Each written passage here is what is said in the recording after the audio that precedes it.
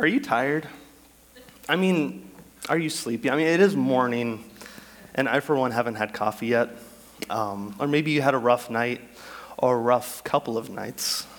You may be physically drained from the past week of cooking, cleaning, gift wrapping, traveling, shopping. Or it may be an emotional drain from trying to get all of your Christmas plans exactly the way you want them to turn out. Or it could be a more hurtful drain, a sense of exhaustion from not having your loved ones here. Maybe the first year that they're not here, or maybe the 20th year they're not here, and it takes a toll on you. No words can really express, and you try to put on a strong face, but it's taxing, it's tiring. Or it could simply just be the last 2 years between COVID not dying, all the COVID precautions, the racial unrest, the political instability. There's a lot for us to be tired about. Amen? Amen. So the text we're going to look at today is Matthew 11, 28 through 30. And this text is all about rest. It's not simply the rest we get from a quick nap after a poor night's sleep, and it's also not the rest that we get from vegging out on the couch or the rest that we're supposed to get after a vacation. But it's a rest that is true. It's the rest that's experienced from Jesus.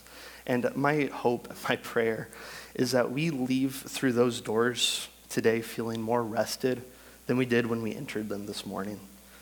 As we dig into the passage, I want us to see that relying on God gives us rest regardless of what's happening in our lives. So if you will turn it with me to Matthew 11, 28 through 30, and stand if you are able, and we'll read it. And Jesus says, "Come to me, all you who labor and are heavy laden, and I will give you rest. Take my yoke upon you, learn from me, for I am gentle and lowly in heart, and you will find rest for your souls. My yoke is easy and my burden is light." The flower fades and the grass withers, but the word of the Lord stands forever. Pray with me. Father God, I entreat you that your name is glorified above all else today, Lord. I pray that everything that's not from you will fall flat on its face, Lord. You are a sovereign God in control of everything, Lord, but you are also a personal God. And I thank you for giving us a religion, not of laws that we have to follow, but a relationship that you invite us to regardless of who we are and what we've done. And Lord, we love you and we thank you. Amen. You may be seated. So today, I'll give you a little bit of context for where we are, considering we're doing a big old chapter today. We're going to be in the Gospel of Matthew. It's one of the first 4 books in the New Testament. It's one of the Gospels. It tells us about Jesus' life. And this little altar call that Jesus gives is at the end of a very exciting chapter. Later on, after I'm done, hopefully, you should read it. It's really fun. But at the beginning of the chapter, 2 of John's disciples come to visit Jesus. And suffice it to say, John the Baptist is burdened, and he is burdened. He is a completely different man than he was at the beginning of Jesus' ministry. He sends 2 disciples to ask Jesus a really simple question, but a really loaded question. Are you really the Christ? Which is mind-boggling. This is John the Baptist. This is the man who said that his whole purpose in life was to make straight the way for the Lord. And now he's questioning everything. This is the man who put up a gigantic fight with Jesus when Jesus told him that you must baptize me. And now he's questioning if Jesus is even the Messiah.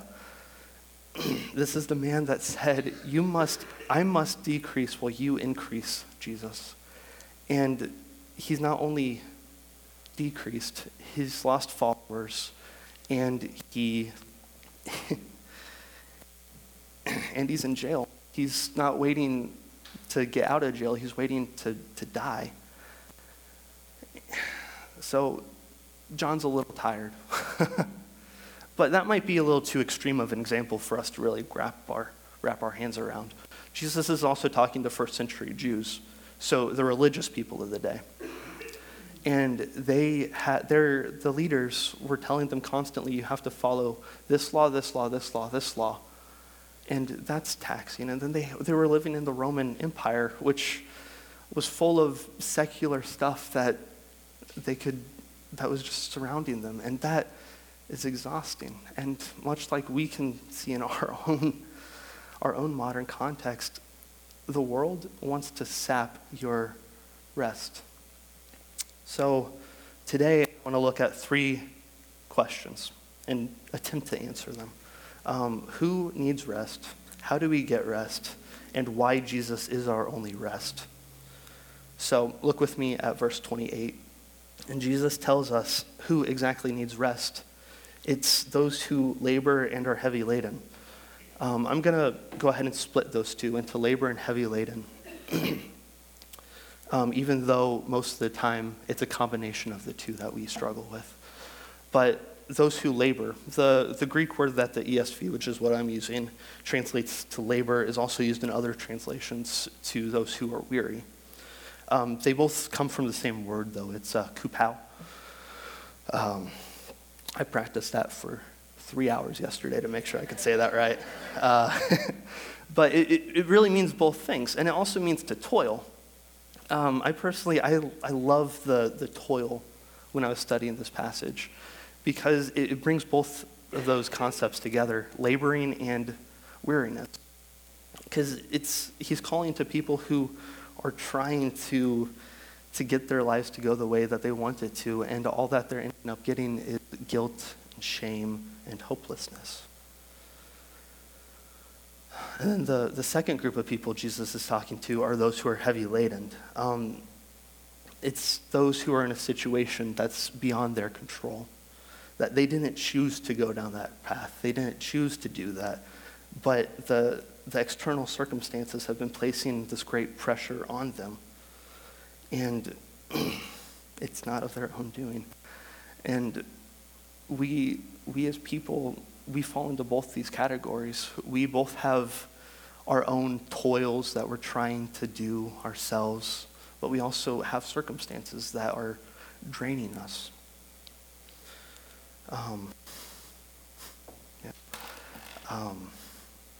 So while we would want to say we fit squarely into the second category, we can't.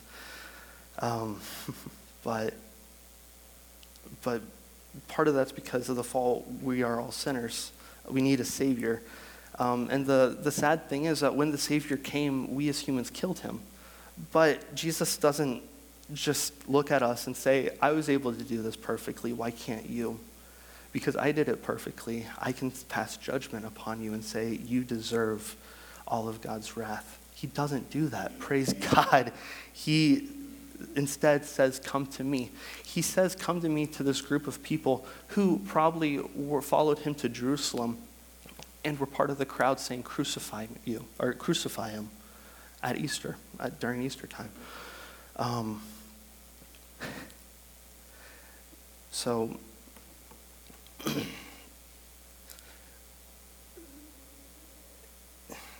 you may say that you can't come to Jesus just because you have to keep it together, that you have to be in control of your own life. You may say, there's absolutely no way that I can just call out to Jesus. There's no way that I can walk into the throne room of God because of my life. Have you seen it?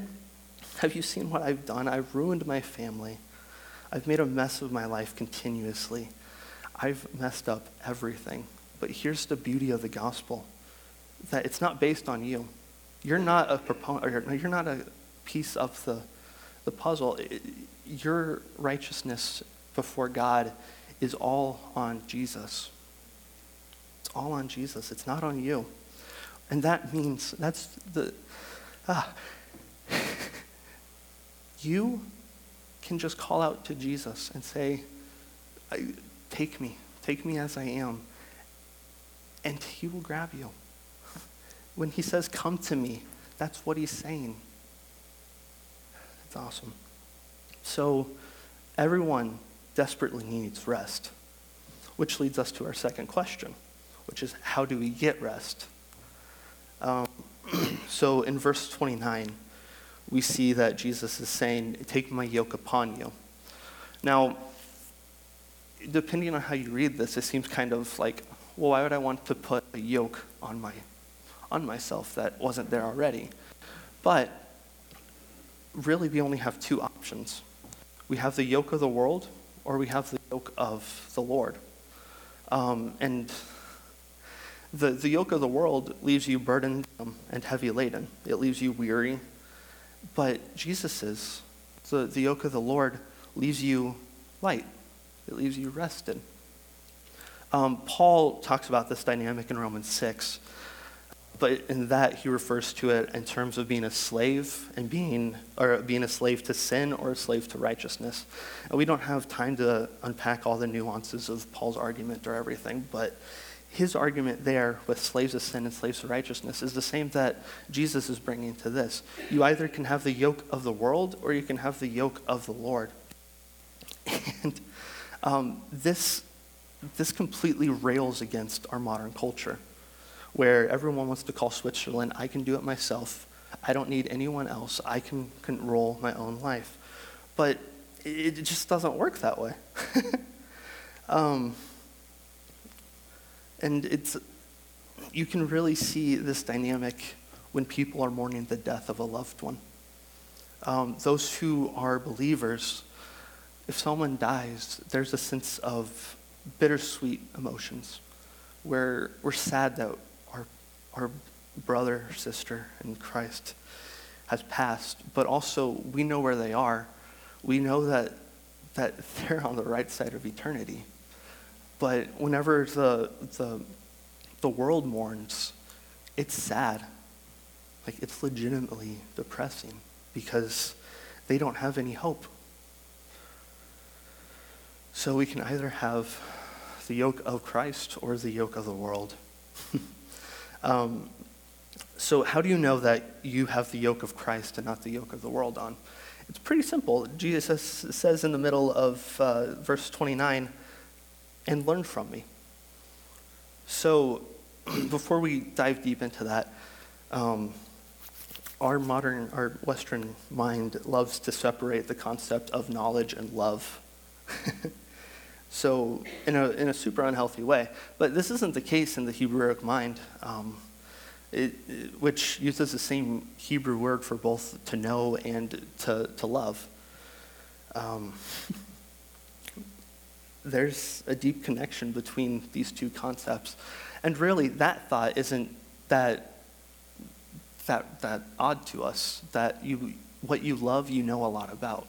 Like, I love cars, so I know more than I probably should about cars. On a scale, I know a lot less about sports than I do cars, and I know a heck of a lot more about Hannah than I do about either one of those two things, because I love her and I want to know her. We are called to love the Lord with all our heart, all our soul, all our mind, and all our strength. And we say that, and it's really easy for us to say that, but how often do we actually do that? How often do we learn about God because we love him? And then Jesus ends verse 29 in such an amazing way. He says that he is gentle and lowly in heart. And we gave out a ton of books this summer by that name, Gentle and Lowly, by Dane Ortlund. And if you haven't read it, I encourage you to read it. And if you've already read it, I encourage you to read it again. It is a fantastic book. And he expounds upon these 5 words in 200 pages a lot more than I can in the next couple minutes. So, read the book. But I'm still going to try to give you cliff notes.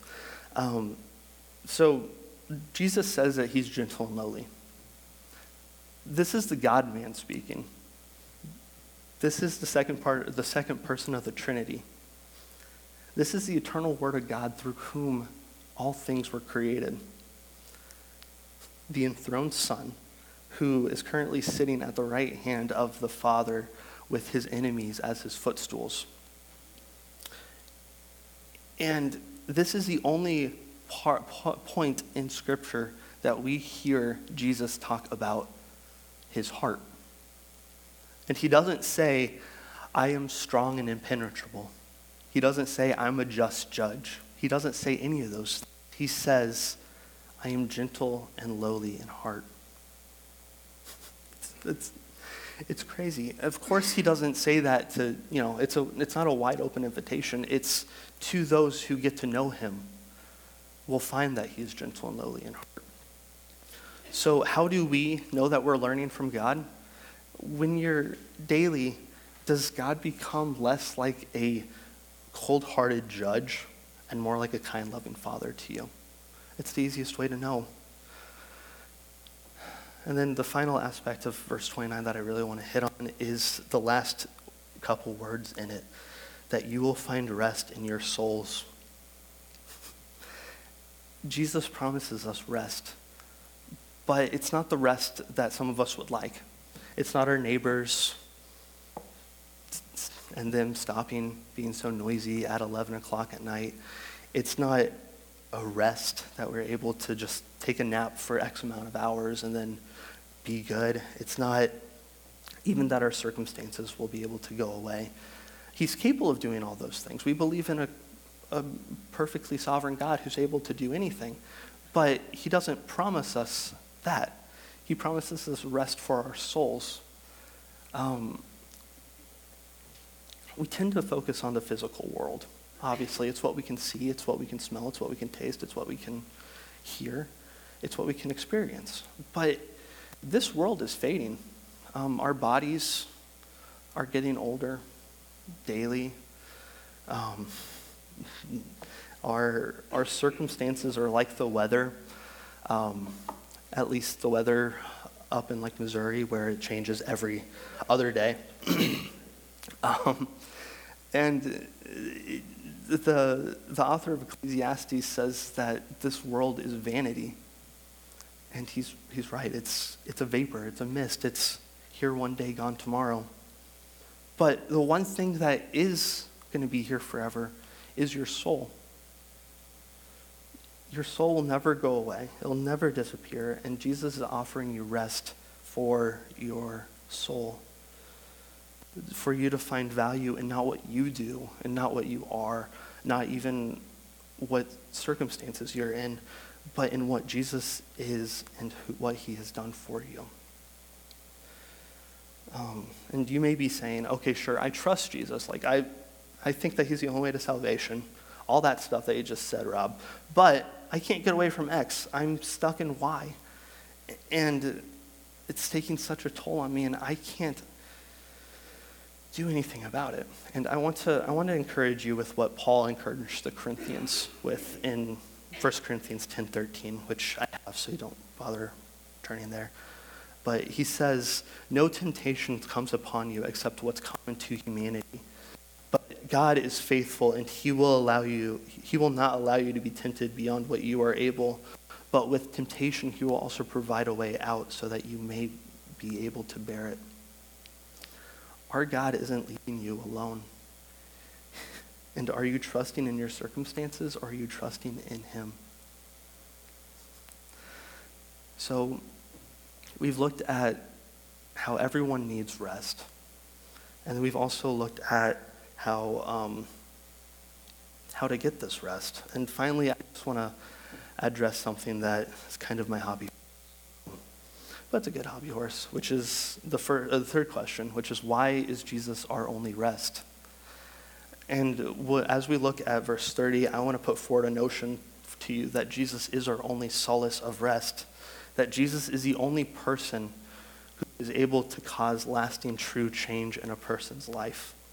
And this at first glance is like, oh yeah, no, that makes sense. Like, yeah, we can say that. But it boggles our mind whenever we sit down and think about it. And it can make us defensive as humans. Because we don't have to do anything to get this rest from God. We don't have to say a certain amount of penance. We don't have to win favor from God. Like, yes, our actions have consequences with our neighbors, with our families, but not with God. Jesus, whose birth we celebrated yesterday, died so that we could enter the throne room of the all-sovereign God, white as snow, guilt-free. And we all inherently like the methods of the world. What they do to give us rest, because they're methods that rely on us, that we have to do X, we have to do Y to be able to feel better. And it's so funny when you look at them, because each one contradicts itself. You either will starve to death or you will become a glutton. There's no normal with them. And truly, more often than not, it leads to a heavier yoke that we are not called to bear. There is only one person ever in the history of the world that even ever was brave enough to offer rest for your soul. And he didn't only offer you rest, but his only stipulation is that you come to him and then learn from him. And that is amazing. But he also doesn't just leave it at that, where, yep, I'll give you rest. But he says, put on my yoke. My yoke, the one that he's in. He's not just going to simply say, okay, good luck. He's in there with you. He's walking the path with you. Even whenever it feels like you're alone, when you're in the darkness, whenever there's nothing there, when you feel completely alone, Jesus is there with you. And he doesn't require you to carry the baggage the world's given you.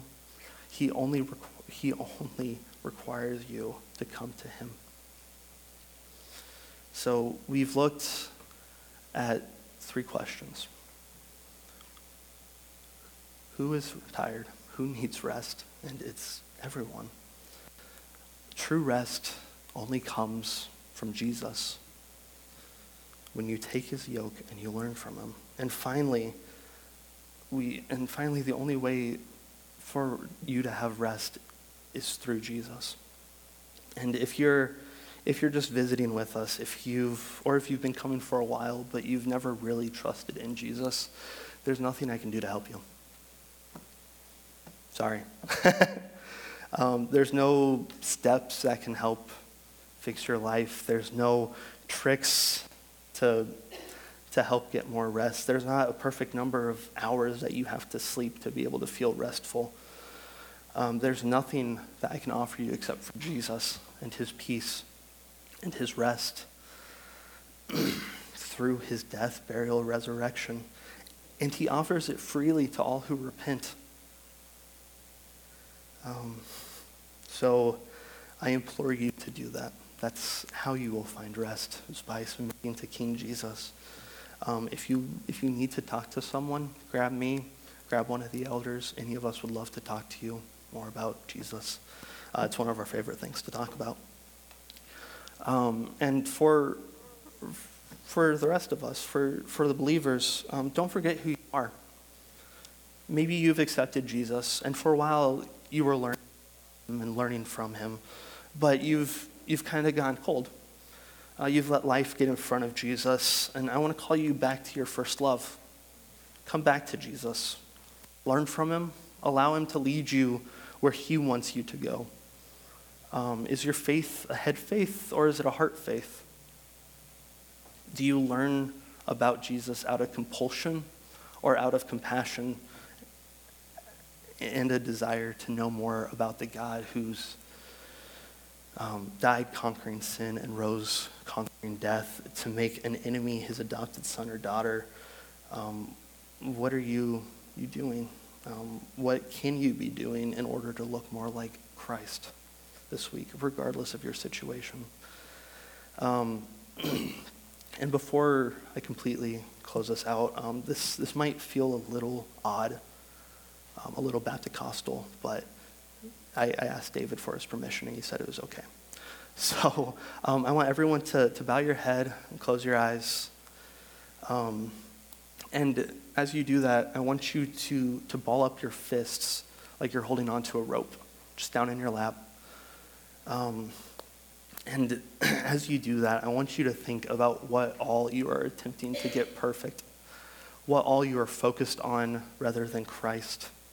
Everything you're attempting to do out of your own strength, the situations that you have found yourselves in, the hidden sins that you've never told anybody about, and the weight of that's just weighing you down. And as you think about that, I want you to pray to God.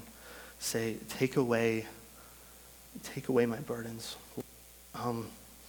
These yokes that I've placed upon myself, these burdens that are heavy laden upon me, I want you to pray to God that these burdens, to God to take these burdens away and put a desire to learn from him to take its place. And as you do that, I want you to slowly release your hands. And with that, all these burdens that you're holding.